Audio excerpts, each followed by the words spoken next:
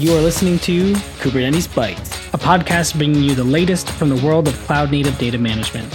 My name is Ryan Wallner, and I'm joined by Bhavin Shah, coming to you from Boston, Massachusetts. We'll be sharing our thoughts on recent cloud-native news and talking to industry experts about their experiences and challenges managing the wealth of data in today's cloud-native ecosystem. Good morning, good afternoon, and good evening, wherever you are. And we're coming to you from Boston, Massachusetts. Today is October 13th, 2023. I hope everyone is doing well and staying safe. Let's dive into it. Friday, October the 13th, that is. Hopefully your day is going pretty well. How you doing, Bhavin? I'm doing good, man. Friday the 13th, I'm not as superstitious, so I'm doing good. I'm usually not either, but the way my day has been going so far. Yeah, you have something to blame for. Like, come on. It was because of October the 13th. Like, I mean, between like my basement half flooding and just other stuff going on. Not fun. Not fun. Hopefully, you're doing some fun stuff this weekend. I don't know. Maybe. I don't know. Finally, no rain.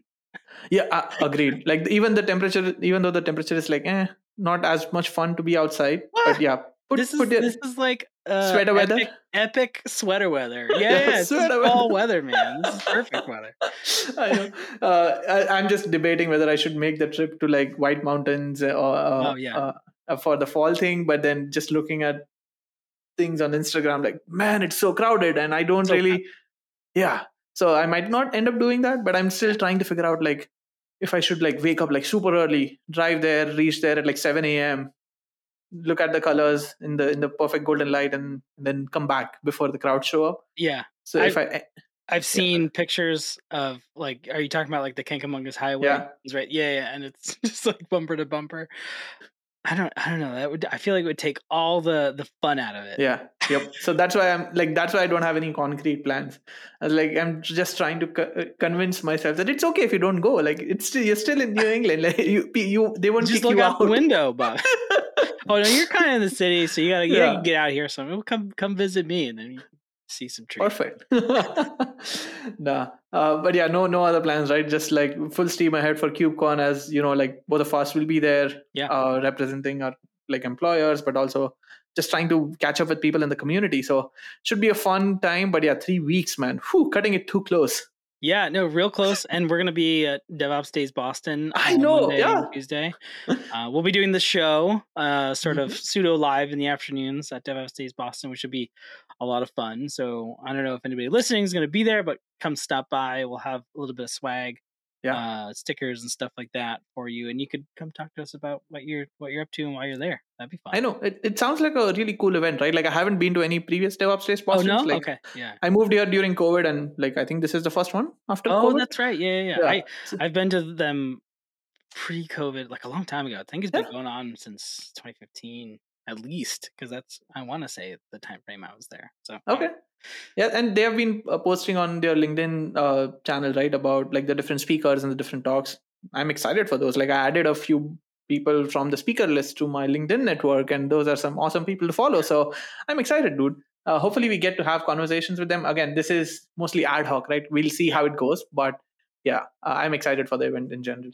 Yeah, exactly. Paul Bruce does an awesome job with the organization and organizers in general. Thanks to all of them for putting it together. And we're excited to be there. Cool. So awesome. We have a fun topic. It's just you and I today. We're going to jib a little bit about Kubernetes and specifically about sort of what its role is at the edge. But before we dive into that topic, we got a bit of news. So I think it's all your news articles. So let's dive in. We'll be right back after this short break. As longtime listeners of the Kubernetes Bytes podcast know, I like to visit different national parks and go on day hikes. As part of these hikes, it's always necessary to hydrate during and after it's done. This is where our next sponsor comes in, Liquid IV. I've been using Liquid IV since last year on all of my national park trips because it's really easy to carry and I don't have to worry about buying and carrying Gatorade bottles with me. A single stick of Liquid IV in 16 ounces of water hydrates 2 times faster than water and has more electrolytes than ever. The best part is I can choose my own flavor, Personally, I like passion fruit, but they have 12 different options available.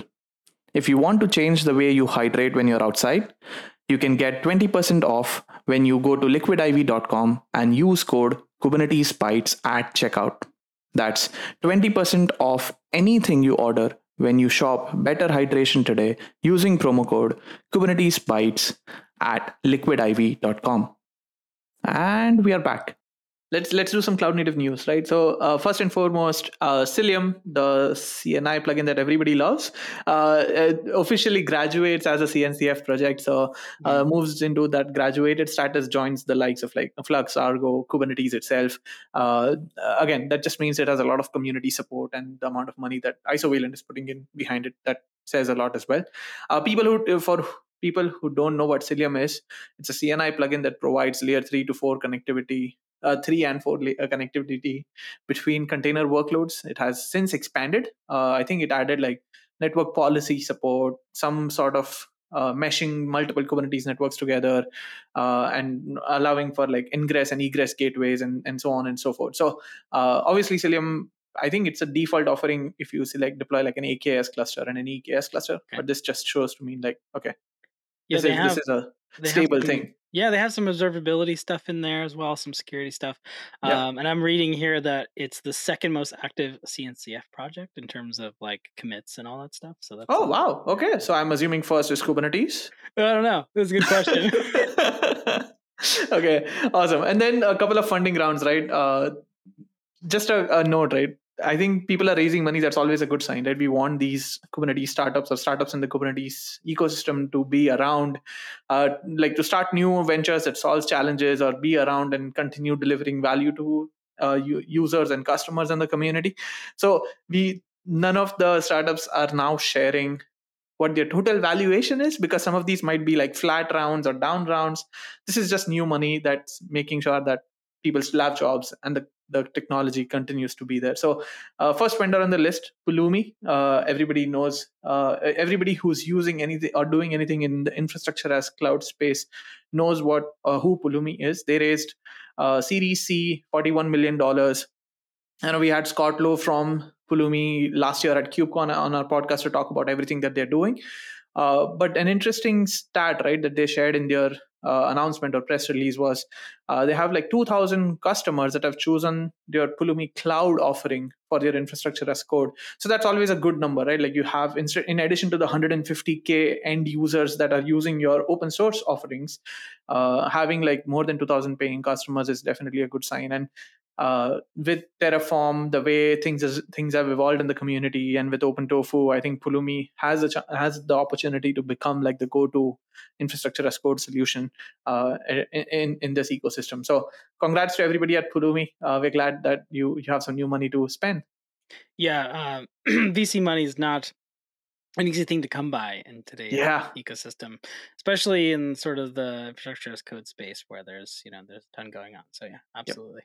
And I think even like your VC money comment, right? I think it's really difficult for people to do these B, C, D, E, F rounds. I think if you are in that early like seed, maybe pre-seed, maybe Series A, I think you still have a good chance of raising money, because the valuations are more in your favor. For people who have raised money during the pandemic when the valuations were crazy high, the VCs don't want to invest more money at that high valuation. So you will see compromises being done when these next rounds show up. But talking about like seed funding rounds, perfect opportunity to call out a new startup called Perfect Scale. And did you do that on purpose? Yeah, I did. I'm so proud of myself at this moment, right? Like, come on, yes. Like this is what episode 50 something does for you. You build sentences on the go. But yeah, Perfect Scale raised like a $7.1 million seed funding round. They did have some pre-seed funding, so basically their total capital raised is around $10 million. They want to. I love their mission, right? Their mission is to level the playing field for optimizing Kubernetes costs and performance. Mm-hmm. So basically turning every organization into an organization that has those elite DevOps and R&D teams to manage their Kubernetes clusters for them. So power to Perfect Scale. From their website, it looks like they have great dashboards where they can help you monitor and improve your application performance, resilience, some cube cost flavor. So they show you wasted cloud spend or the amount of money that you can be saving by changing some things.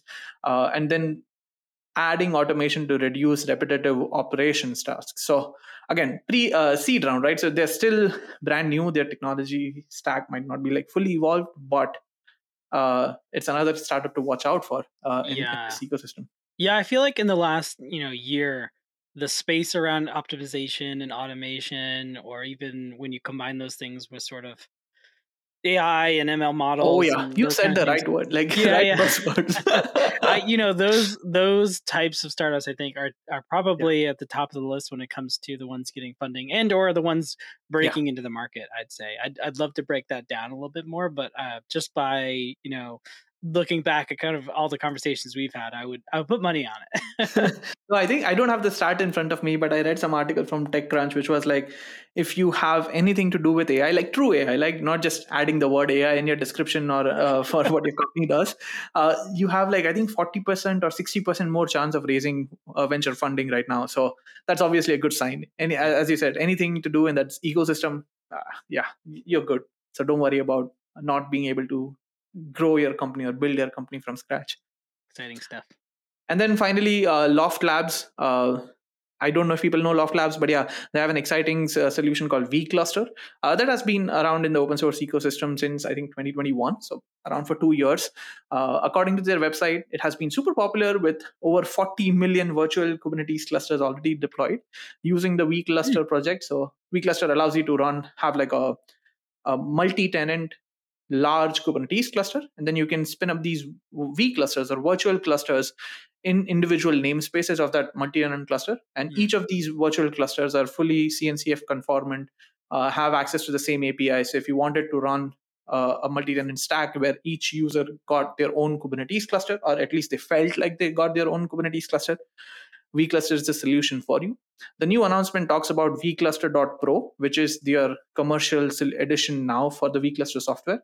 It adds additional admission security controls. So like provides an isolated control plane, has like a new core DNS pod, which basically combines like core DNS, API server, and Syncer components into a single pod and enable some networking between the virtual cluster and the host cluster, or between different virtual clusters that are running on the same host cluster. So again, vCluster is interesting. This is just a commercial solution for it. Gotcha. Yeah, I think the whole concept of abstractions, right? This is a recurring theme, right? Abstraction on top of Kubernetes. Yep. Not surprising here, although I did read through this a little bit, and it does say sort of like today it's most widely used pre-production, meaning reducing the overall physical Kubernetes servers that you're paying for. Again, really tied to efficiency and cost and those kind of things. But I think the pro thing is more aimed at production anyway.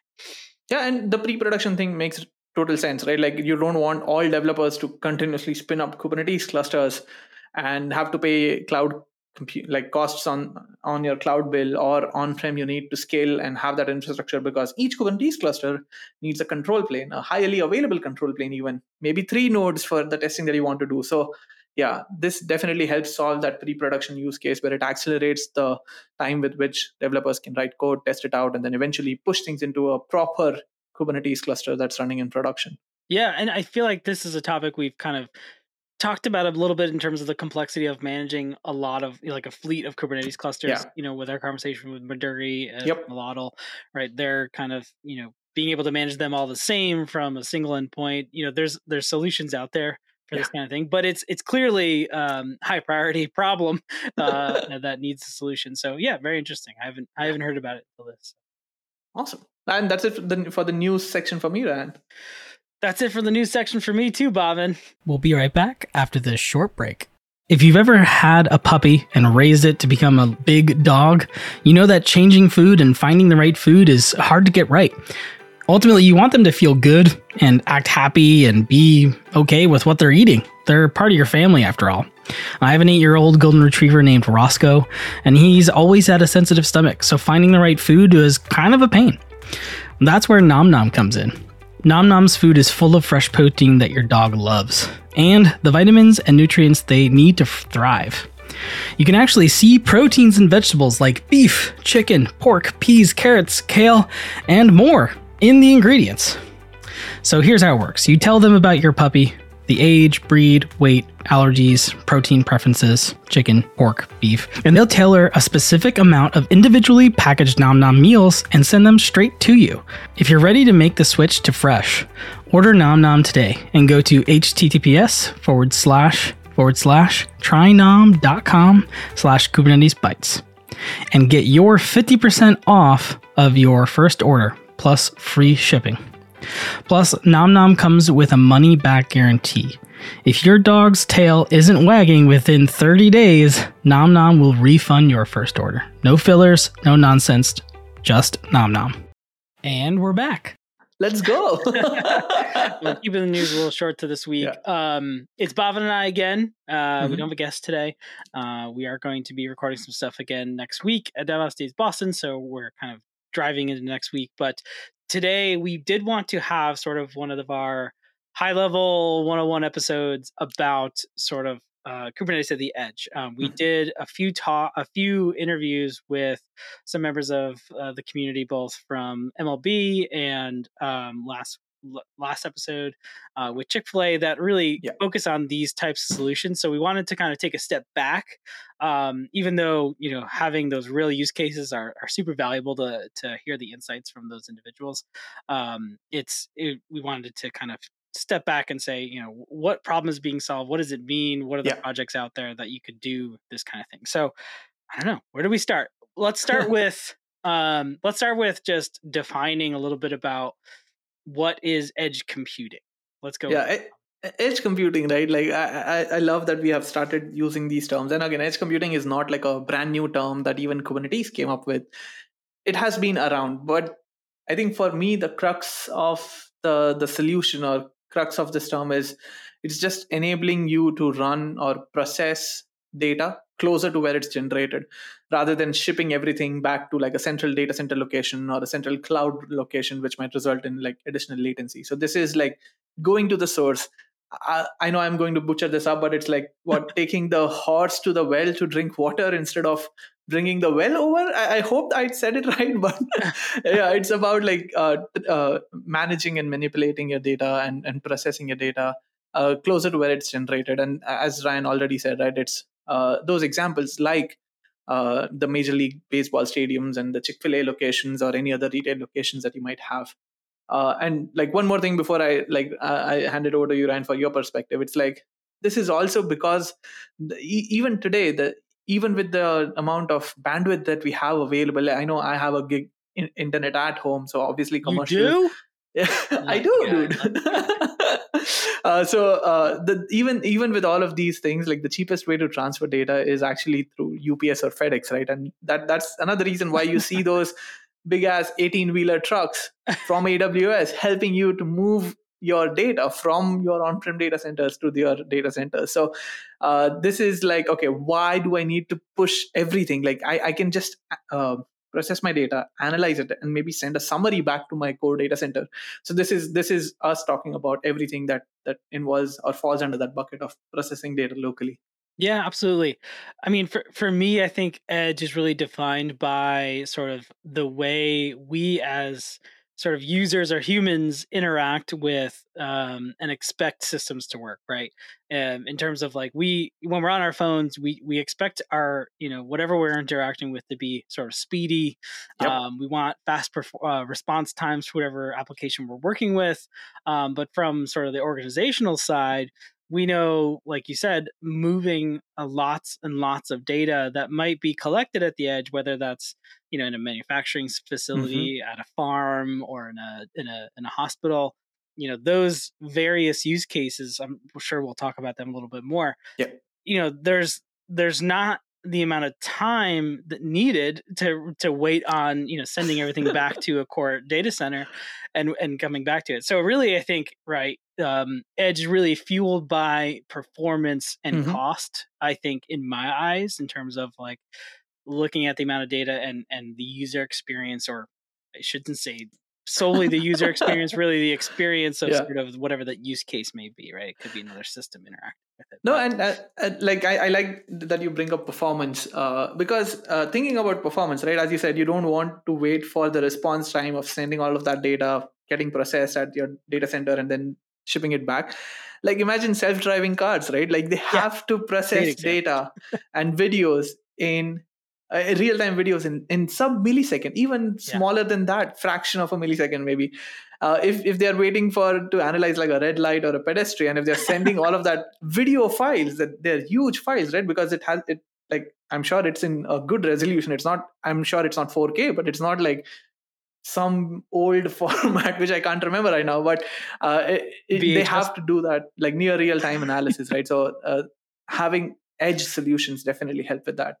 Yeah, I mean, self-driving cars is definitely like a sort of a cornerstone Yeah. use case for edge. I mean, a cell phone technically is an edge device. Yeah. A car is obviously a big one. There's so many out there we can go Yep. into, but I do want to mention the couple of episodes that we did talk about, right? In Yep. MLB's case, Mm-hmm. right? Those are the stats being shown to you on screen, when a home run is hit, or Yeah. how fast a fastball is going, or those kind of things. Those things happen in real time as you're watching them, right?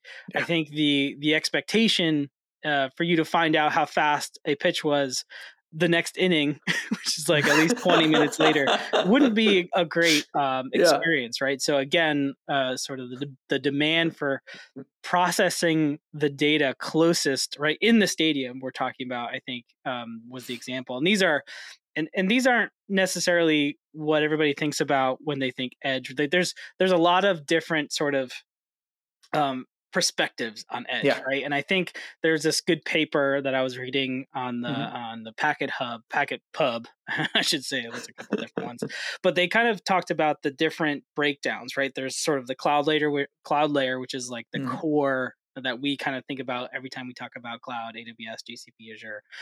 Then there's sort of the near edge, which is like the cell towers, LTE networks, those kind of things.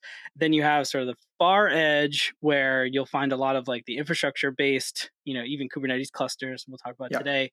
And then I think a lot of people, when they think about edge, they're thinking, this paper defines it as tiny edge, which I kind of like that term, because it really puts in perspective of like things are tiny, right? Like physically at the edge, like these are sensors on farm equipment, sensors and an EKG or whatever it may be, that are collecting little tiny bits of data in a little small computing device. I think that's the most common, and maybe I'm wrong, but that's the most common when people think about like the IoT devices and edge. They associate those things, but there's so many levels of necessarily what someone's talking about edge, right? And there's even terms that have been used before this. I mean, with our conversation with Chick-fil-A, we talked about fog computing, right? Which one I wasn't necessarily super familiar with, but it more it kind of like, think about a cloud that kind of encapsulates a lot of those different edge layers. So yeah, for the purposes of sort of those use cases, I think they vary, the MLB one and the Chick-fil-A one, because Chick-fil-A's, I guess you classify as retail, right? Yeah.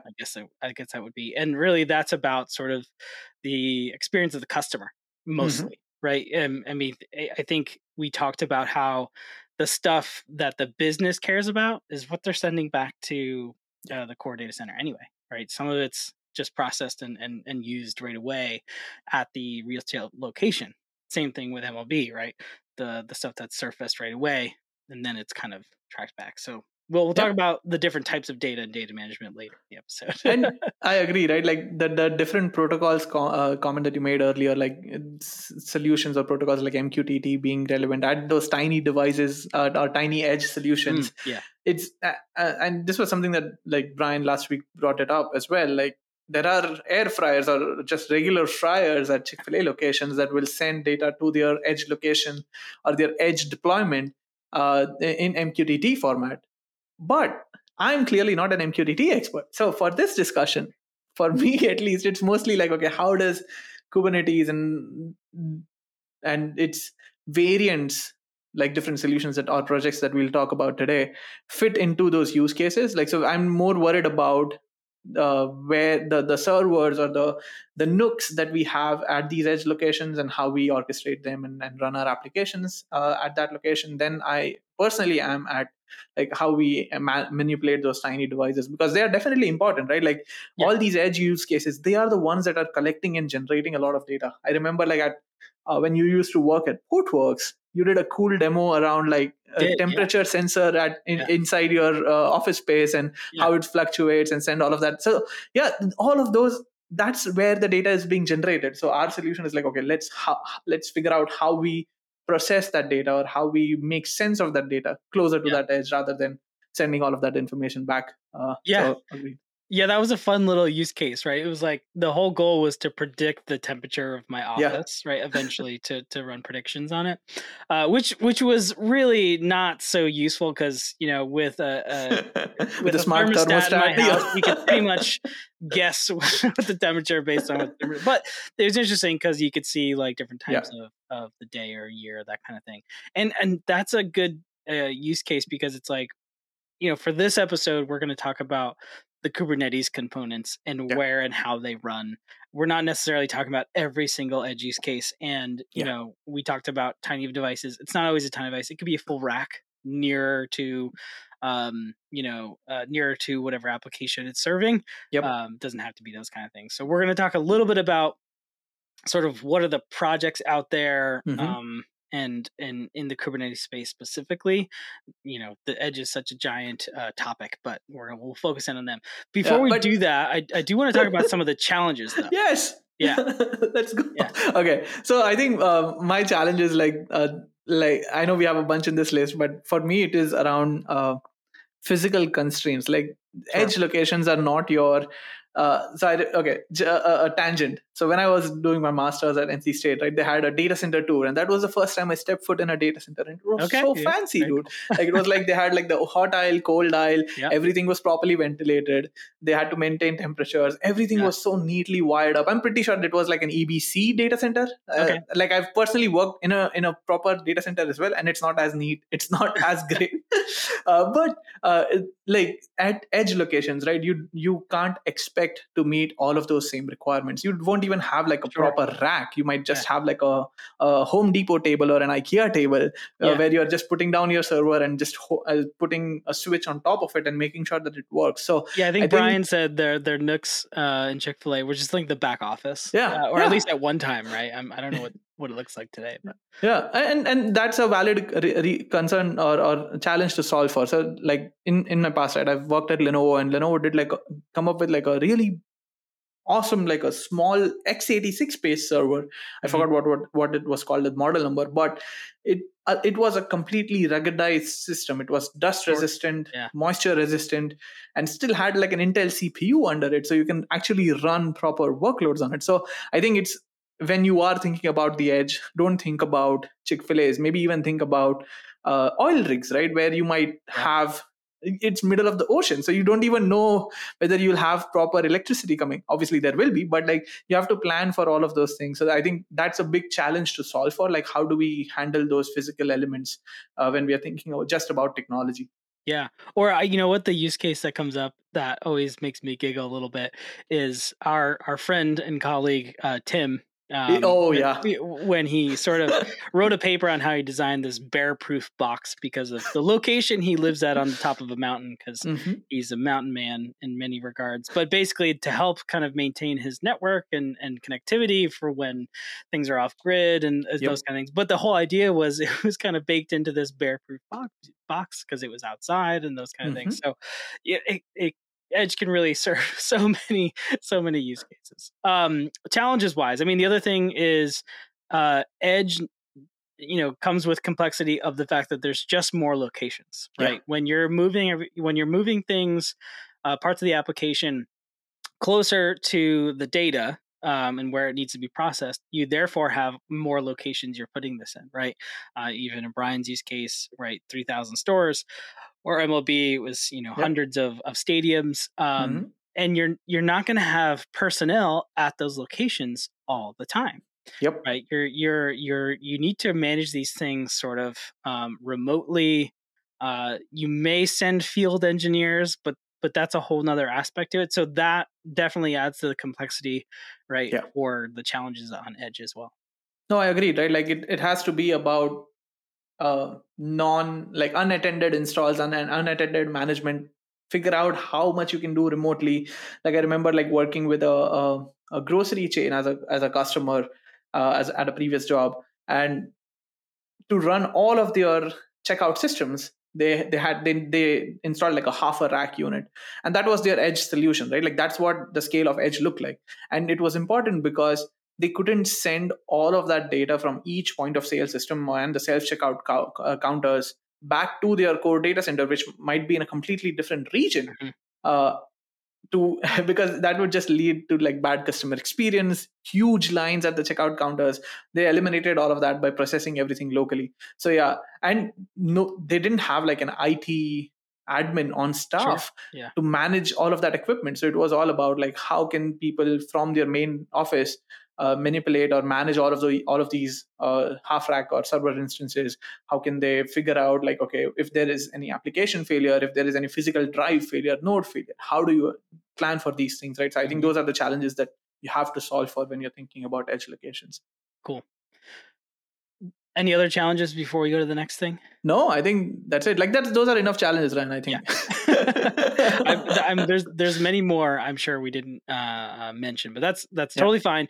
Let's switch gears to talk about sort of, can Kubernetes help at the edge? Let's talk about some of our opinions in this matter. Yeah, so I think Kubernetes can definitely help. Like, okay, if you expected a different answer listening to a Kubernetes Bytes podcast, come on, guys. I mean, we have knocked Kubernetes before. So. Yeah, but I'm not going to say Kubernetes is useless. No, Kubernetes can definitely help you with these edge deployments, right? And for me, I think I was listening just for prep for this podcast episode, right? I was listening to one of the sessions or webinars that one of our friends, Michael Cade, did. Sure. It was a panel discussion where they were talking about a similar topic. And the thing that popped out to me was, yes, Kubernetes is great, but it's not just Kubernetes, right? It is the standardization that it drives at all of these thousands or hundreds of thousands of edge locations that an organization might have. So it's not it's more about the API server and how it allows you to use declarative state of for management, or allows you to have that consistent API set to interact with it, then having actual Kubernetes at these edge locations. So it's about the standardization. Imagine having 10,000 retail locations for Target, right? And even if you are able to manage them perfectly, even if you have like, let's say 10% of those locations having Snowflake deployments, it becomes a real pain in the ass to manage all of that. It becomes an operational nightmare. So yeah, I think standardization is the key for me. Like that's where Kubernetes can really help you with these edge locations. Yeah, and we've obviously talked about how, Kubernetes isn't always just the thing you throw at a problem because it's there. You definitely have to take into account do those APIs, do the orchestration components, does the sort of distributed system help you really accomplish what you're getting at? And you mentioned standardization, and I always come back to sort of containerization as just a topic in general, right? Because Kubernetes takes advantage of containerization, right? We're managing many containers and orchestrating many containers, and really the benefits there are the benefits that we're talking about when it comes to smaller runtimes. The general standardization of how applications are built and distributed, all these things we talked about in early days of sort of Docker and containerization, you definitely get those from managing many edge locations. I think we can't overlook those, and just because we're talking about Kubernetes. No, agreed, right? Like the ability to package everything up in that container, in that I don't know, manageable unit for your application definitely helps. Agreed. Yeah, and I'm curious about some other topics that I didn't look into for this episode, but I know we talked about WASM, cloud native WASM, and what its role will be. Again, really focusing in on sort of performance and form factor, smaller applications. I could see it be playing a pretty big role in Edge as well. I know we've talked about its use case in Edge a little bit, although it's definitely a newer sort of approach to application development. But I'm curious at how that kind of goes across, and maybe we'll sync back up with Nigel again to talk to him about the Edge comparison. Gotcha. And Ryan, I know like I spoke about like the server form factors, right? But I know like you wanted to talk about x86 versus ARM. Like how does that play into edge locations? Yeah, so if you're looking into edge deployments or just edge architecture in general, no doubt about it, you'll come across the usefulness of ARM processors compared to x86. And I'm not an ARM expert here, but basically you have 2 of those. Come on. Sorry. 1, 2, expert. Yeah. But really, ARM is sort of a solution that allows for less energy consumption and less power to generally less power to be used, which means that it also can run without fans a lot of the time. So a lot of x86 servers have the built-in fans and those kind of things to keep it cool. You talked about hot and cold aisles and data centers. You don't always have hot and cold aisles in a back office in a retail location. So ARM definitely allows you to run things, albeit has a lot of times less processing power, but it also means it doesn't get as hot, so you don't have to kind of worry about that as much in terms of that brings the form factor down. That being said, some of the biggest supercomputers are built from ARM. It's not that it can't compete with x86, but it is used a lot more in sort of the edge use cases, and it's unavoidable, I think, when it comes to looking at form factor and how you'll design your compute when thinking about edge devices, because you'll be able to kind of think about how small those sensors and those kind of things are. Yeah, and agreed, right? Like it's not that ARM can't be run in data centers; it's the ability for it to go down in form factor or support that no fan use case, right? Like so I think that's where it shines in specifically for these edge deployments. Yeah, and the big thing, I think, the big difference that I got out of looking at x86 versus ARM, right? x86 has all these, graphics cards and memory and storage and CPU as independent modules, basically. Whereas ARM doesn't have a separate CPU. Instead, it's kind of part of the processing unit, the same physical substrate. So they often talk about these processors as a system on a chip or an SoC. So again, that brings the form factor down. It also means they're designed by more manufacturers, and they're designed more purpose built for the use case and solution, right? You talked about self-driving cars and things like that. Those are all going to be very purpose built systems. And I don't know the breakdown of how many or if they use ARM or not, but it just kind of leads to the point of ARM is going to be here to stay when it comes to edge. Yeah, makes sense. Cool. Okay. So let's turn to let's just list a couple of the options in the Kubernetes ecosystem when it comes to sort of architectures, or I guess I'll call them more platforms or distributions. So we have K3S, which is well, we'll get into the details, but K3S is out there, which is kind of a smaller form factor of Kubernetes. We'll go into the details about that. MicroK8s, again, also sort of a Kubernetes distribution that's a smaller form factor, built for these types of use cases. And we'll also talk about Kube Edge, which is sort of a bigger concept of how you manage both sort of the core and the edge components. And then some other ones in CNCF landscape: Super Edge, Akri, I might not even be saying that right, AKRI, and OpenYurt, I think, is the ones I have on here that we'll kind of dig into a little bit. So let's start with K3S. Let's dive in a little bit. Yeah, so K3S, right? Like if you do a quick Google search, Kubernetes at the edge or Kubernetes small form factor, the first result I'm sure that shows up is K3S. So K3S, there is a fun story which I learned this week, right? As I was doing research, like it was Darren Shepard, like he created this specific distribution at Rancher, and the whole reason for that was he was writing code, and every time he wanted to test something, he had to deploy like a full-fledged Kubernetes cluster, which took time, which took a lot of resources, and he's like, nope. There has to be an easy way. And I'm just like, wow, when I have a problem, I just wait it out. I don't go and create a distribution, because Rancher, like Darren at Rancher, made this K3S distribution by removing over 3 billion lines of code, dude. 3 billion lines of code from the Kubernetes source code. He trimmed out all the non-CSI storage provider, any alpha features, any legacy components that weren't necessary to implement the Kubernetes API functionality or API fully. Like, everything was gone. And then, like, he created his like small footprint offering or a distribution that he could use for his testing, and then it has just taken off from that point. Yeah, I think the binary is what, like less than 70 megabytes, right? I know. Which is pretty tiny when you compare it to a lot of other things. I mean, I think the website also says less than 100, but I think it depends on the version and things like that. But again, K3S is also supported on, I think, ARM64 and ARM v7. Mm-hmm. So again, sort of a small distro, but also optimized for those specific architectures.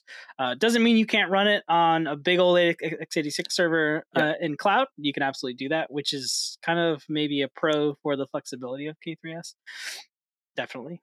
And it, like, even though it removed all of those things that I just listed before, right? It is completely bare bones, but it still has all the necessary components that you would need to like run a Kubernetes cluster.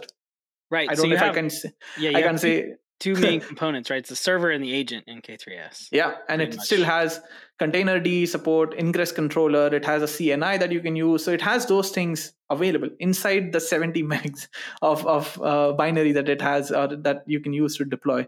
The only thing is it doesn't rely like on etcd for that backing data store. So it uses, it can use SQLite, and I know recently Rancher has also introduced like DQ-Lite or CRAFT or Craft, but I don't want to confuse the Kafka folks. So CRAFT to be used as the backing data store. So obviously you can take this and customize this if you want to install like a specific plugin for a specific storage solution that you're using at the edge. You can definitely do that. But yeah, bare bones, I think that's the keyword for me.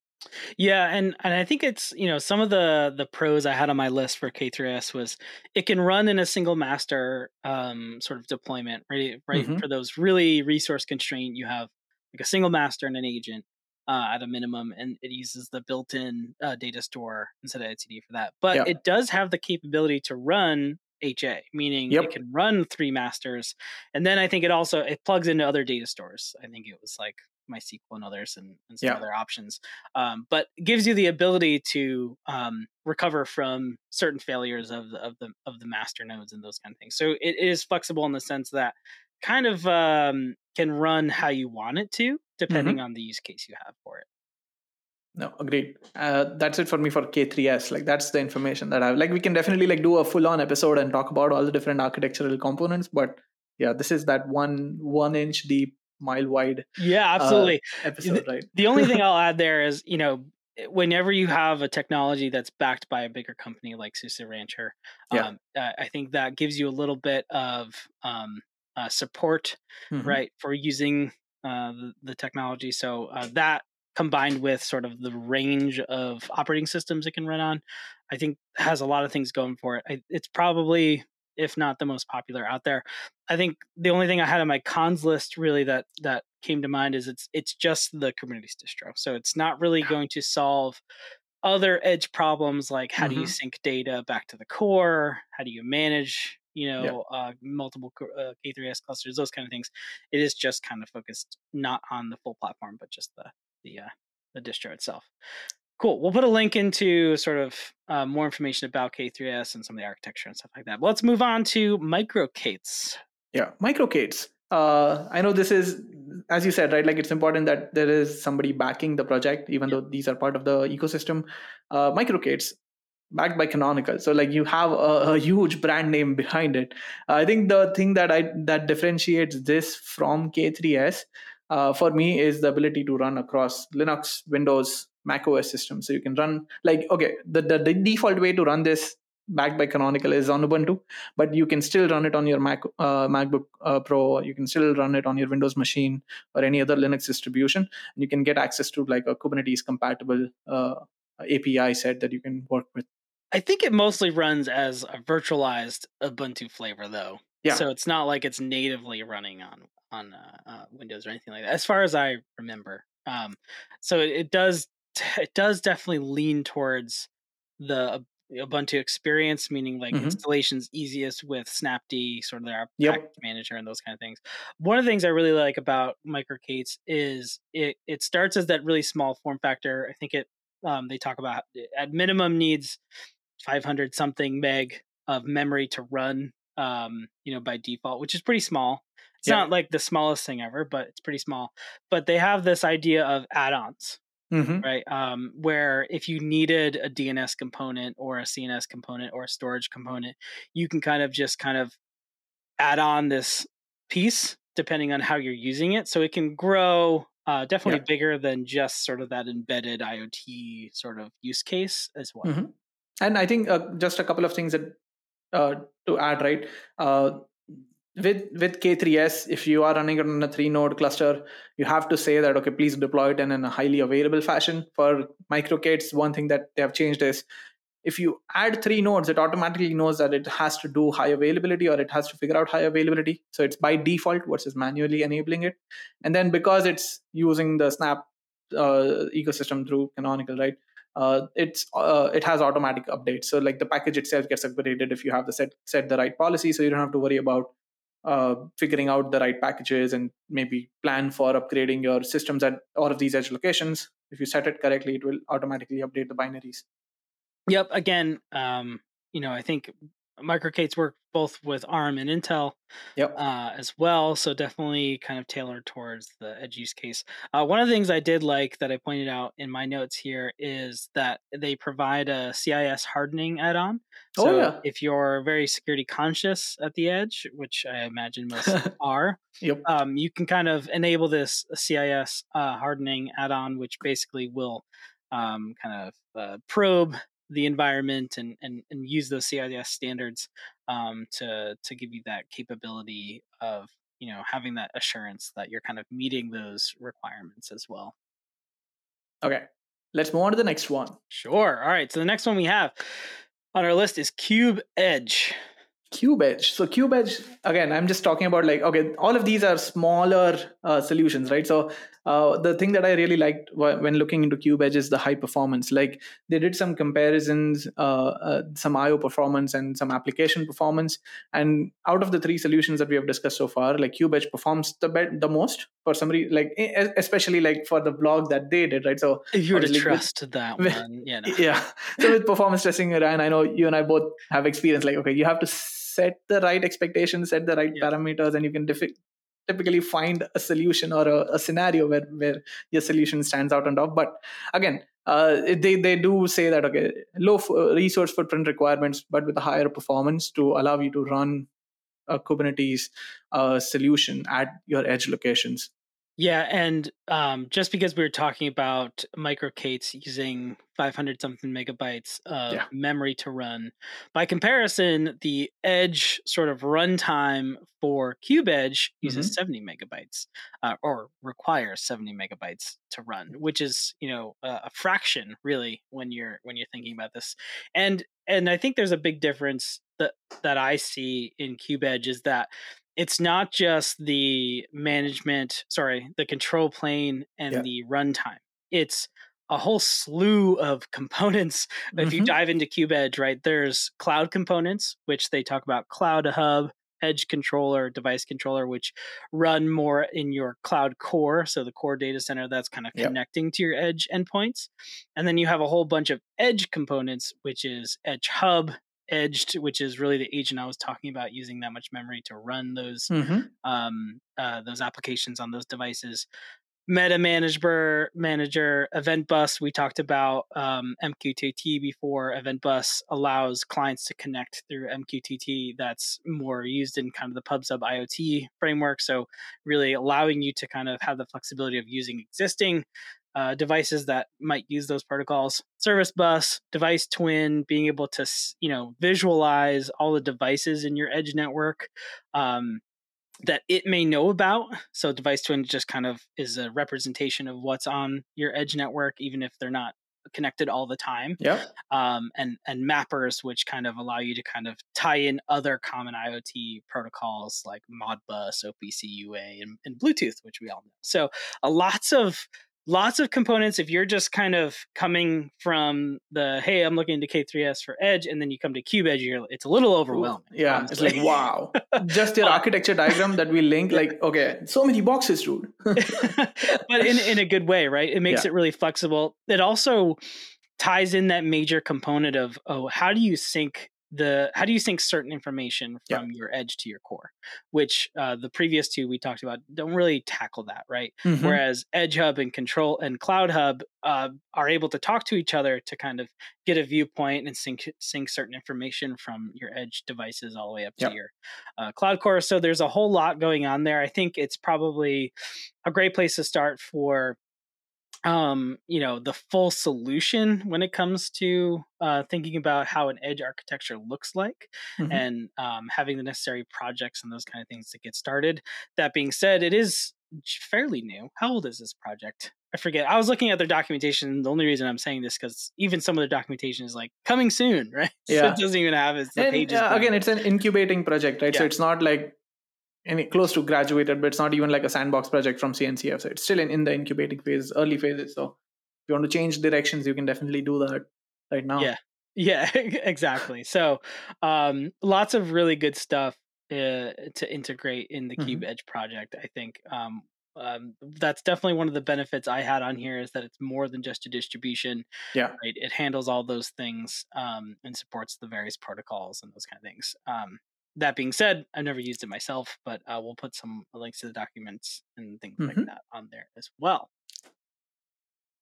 Okay. So, no, I think we spoke a lot, right? Like these are the three main projects. I know there are solutions from like Red Hat and how they do like 3 node clusters, including control plane and worker nodes. They do like something based on microshift, which is a space I think we should check out because they just spoke about it in the product update webinar yesterday. So that's definitely coming to GA status soon. It's and the ability to run like remote worker nodes. So your control plane can still run at your core data center. You just have remote worker nodes. So Red Hat has some interesting solutions. If you are in that OpenShift ecosystem, you can definitely check those out. Cool. So, we mentioned some other ones.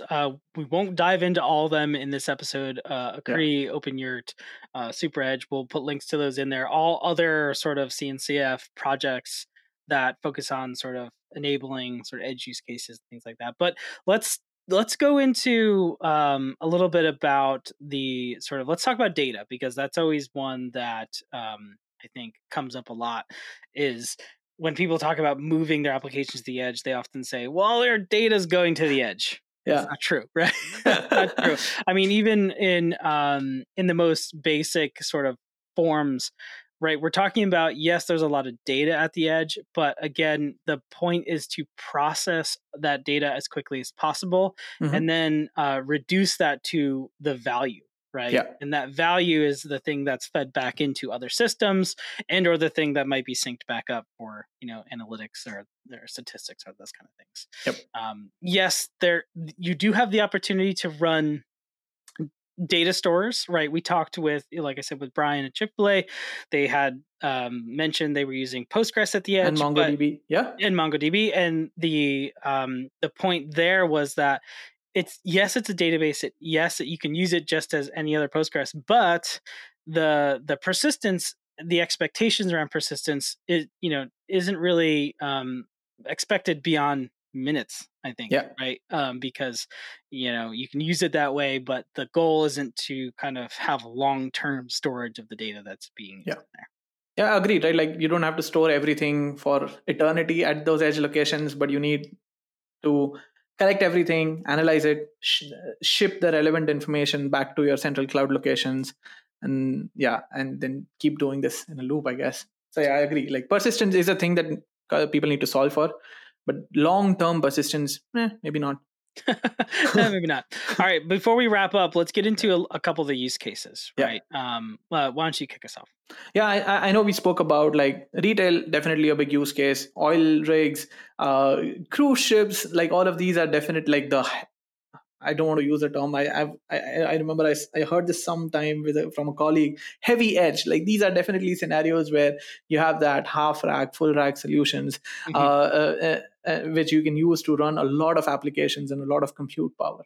But then the self-driving cars, the retail locations, the grocery chains, all of these things, I think that definitely helps. I know you wanted to talk about like a couple more around use cases as well. Yeah, I think the ones that always get me, I don't know why they get me excited. It's like the farming equipment, like the state of the art farming sensor edge type use cases where, right, they're picking up how much rain has been happening, or like the nutrients, or like some crazy types of data that's being processed, and therefore can feed back directly into how that parcel of land or the crop is being kind of maintained. And those use cases are really exciting because they kind of tie this physical world with the technological world. And again, those sensors are really providing feedback that needs to be sort of directly fed back into some of these pieces of equipment that can adjust on the fly, right? Yeah, like based on the moisture level in the soil,